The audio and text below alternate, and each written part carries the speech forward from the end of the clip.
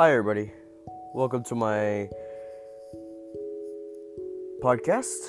And today we're going to be covering some topics about world history. So, it's going to be about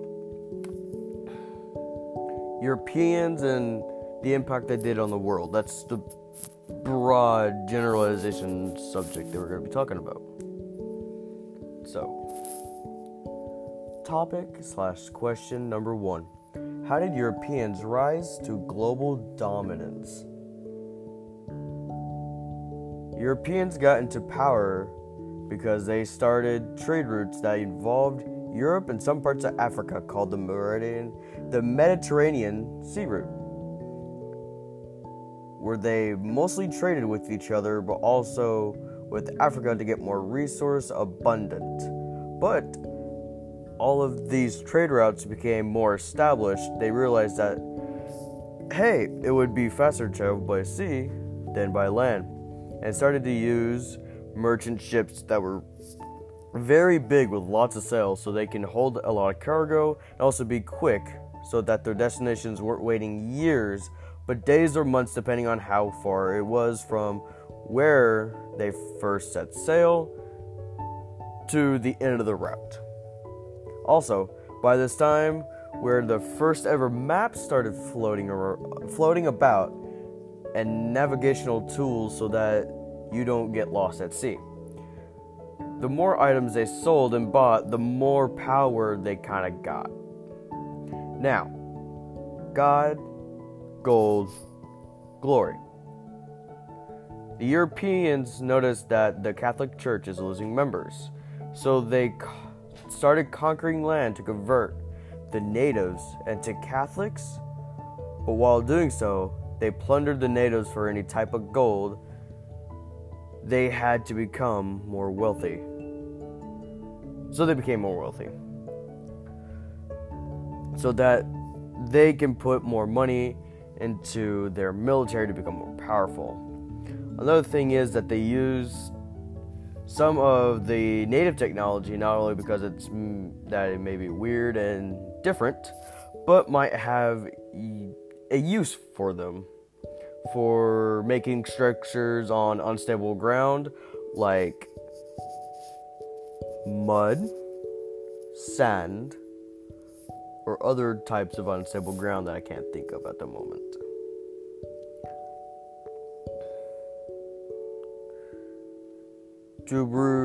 So this might be in terms of housing, irrigation, farming,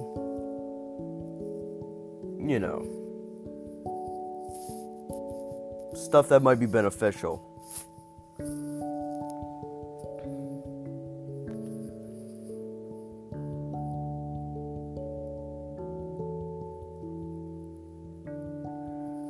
Topic/question number 2.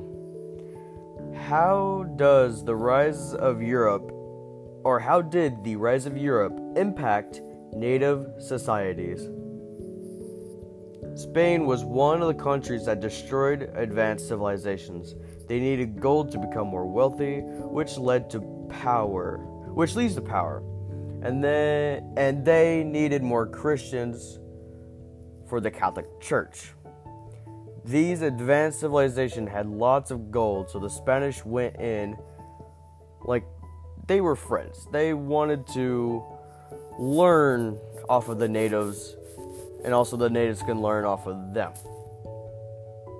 But little did the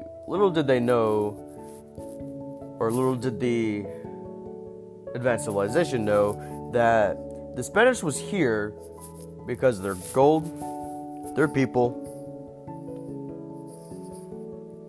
and their technology. Technology was a hidden bonus at the time. So they went in, and the easiest way to make a country or civilization fall is remove their leaders, their infrastructure, and their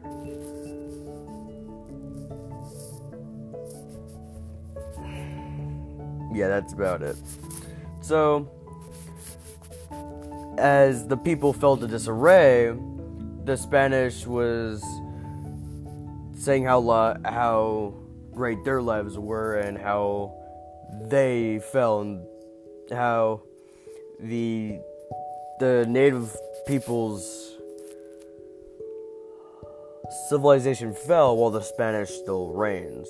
So they kind of got converted into Christians and joined the Spanish.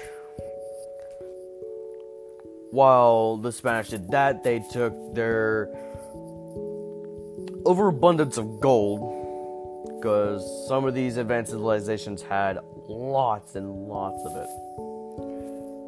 But also, they also noticed that some of their technology were pretty advanced for the time and might be of use to the Spanish later. Now,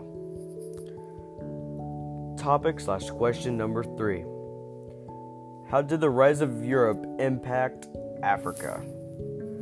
So, I'm gonna do an example first, and it's gonna have some backstory on why Europe has impacted Africa. It might get a little bit off the topic, but it all falls into place. Now, with the rise of the European countries, it helped Africa with trade routes that started popping up, but let's get forward to where it affected Africa the most negatively.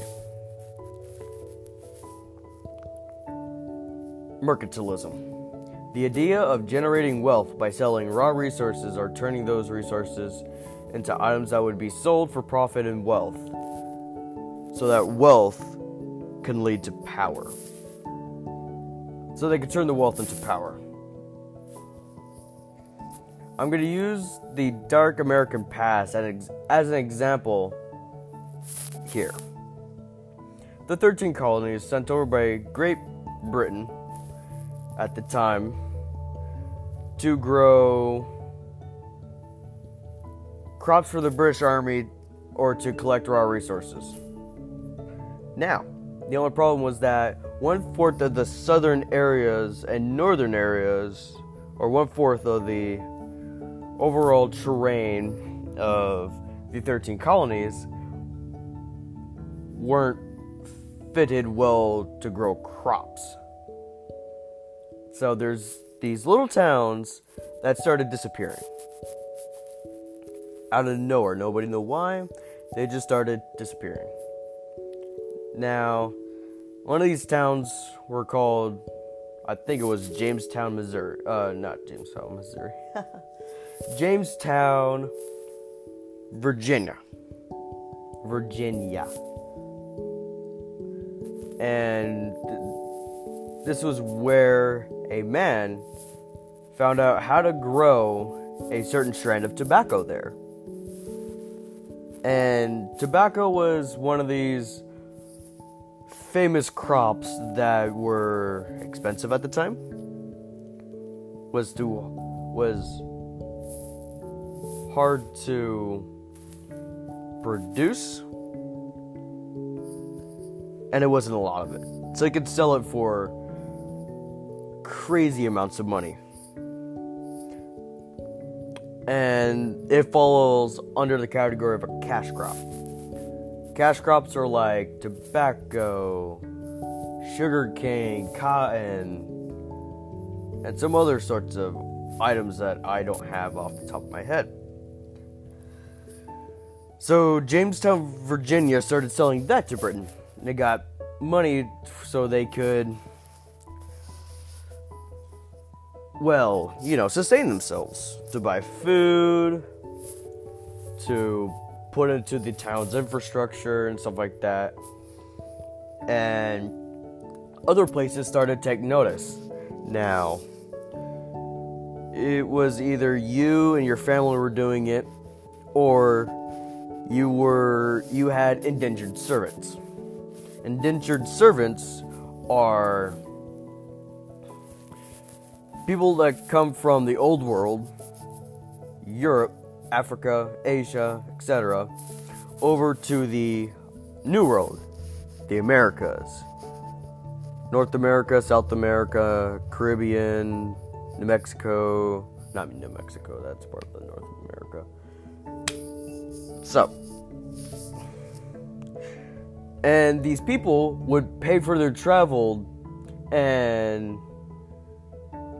the person whose travel was paid for has to work for them until they repaid the service fare to bring them from the old world to the new world. That's what we're indentured servants at the time. Now, once they paid their debt, they would just go on with their normal lives, and that would lose. And the people that were trying to sell these cash crops would lose hands. Now, they thought, what if I could have people work for me and also be property, so I don't have to pay for them and they work for me all the time?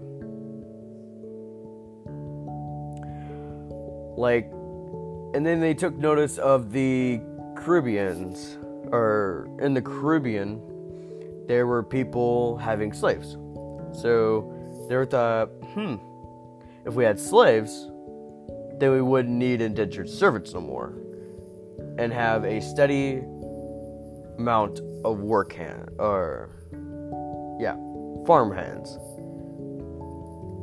So they got into the slave business, and mostly slaves were kidnapped Africans. And the colonies went into the slave auction, started purchasing slaves so they could maintain their infrastructure through cash crop selling. And that impacted Africa as well, but in a negative way. Topic number 4. How did the first global age create competition between European countries? The first global age created competition by saying if you're wealthy, you're powerful. And with those countries nowadays are wealthy, and that they could fund their militaries and so that it would be easier to conquer people, so they have a lot of power. Power? I can't really explain this well because I don't really understand it fully. Power is... Hang on, let me search up the definition. Hold on.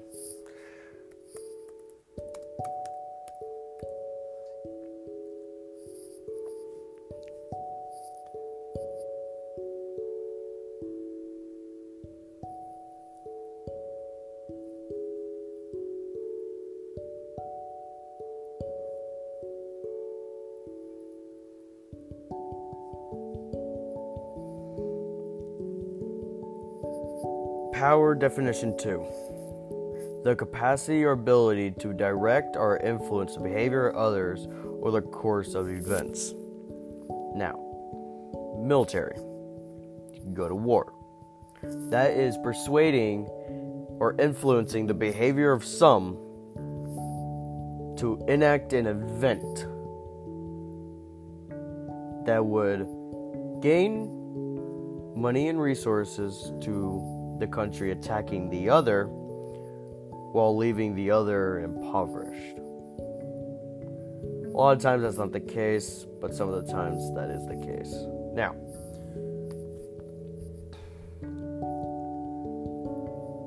I got it a bit off topic, but to get wealthy, you can conquer.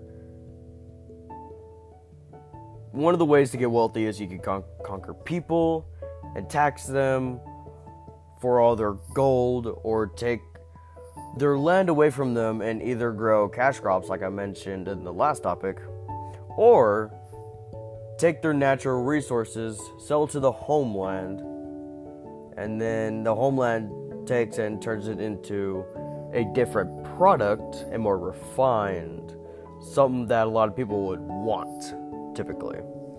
And they would sell it for money and become wealthy. They could turn that wealthy, invest into the military, and boom, they got power. And a lot of these countries wanted more land, more resources, more cash crops. So they started attacking each other for their land. And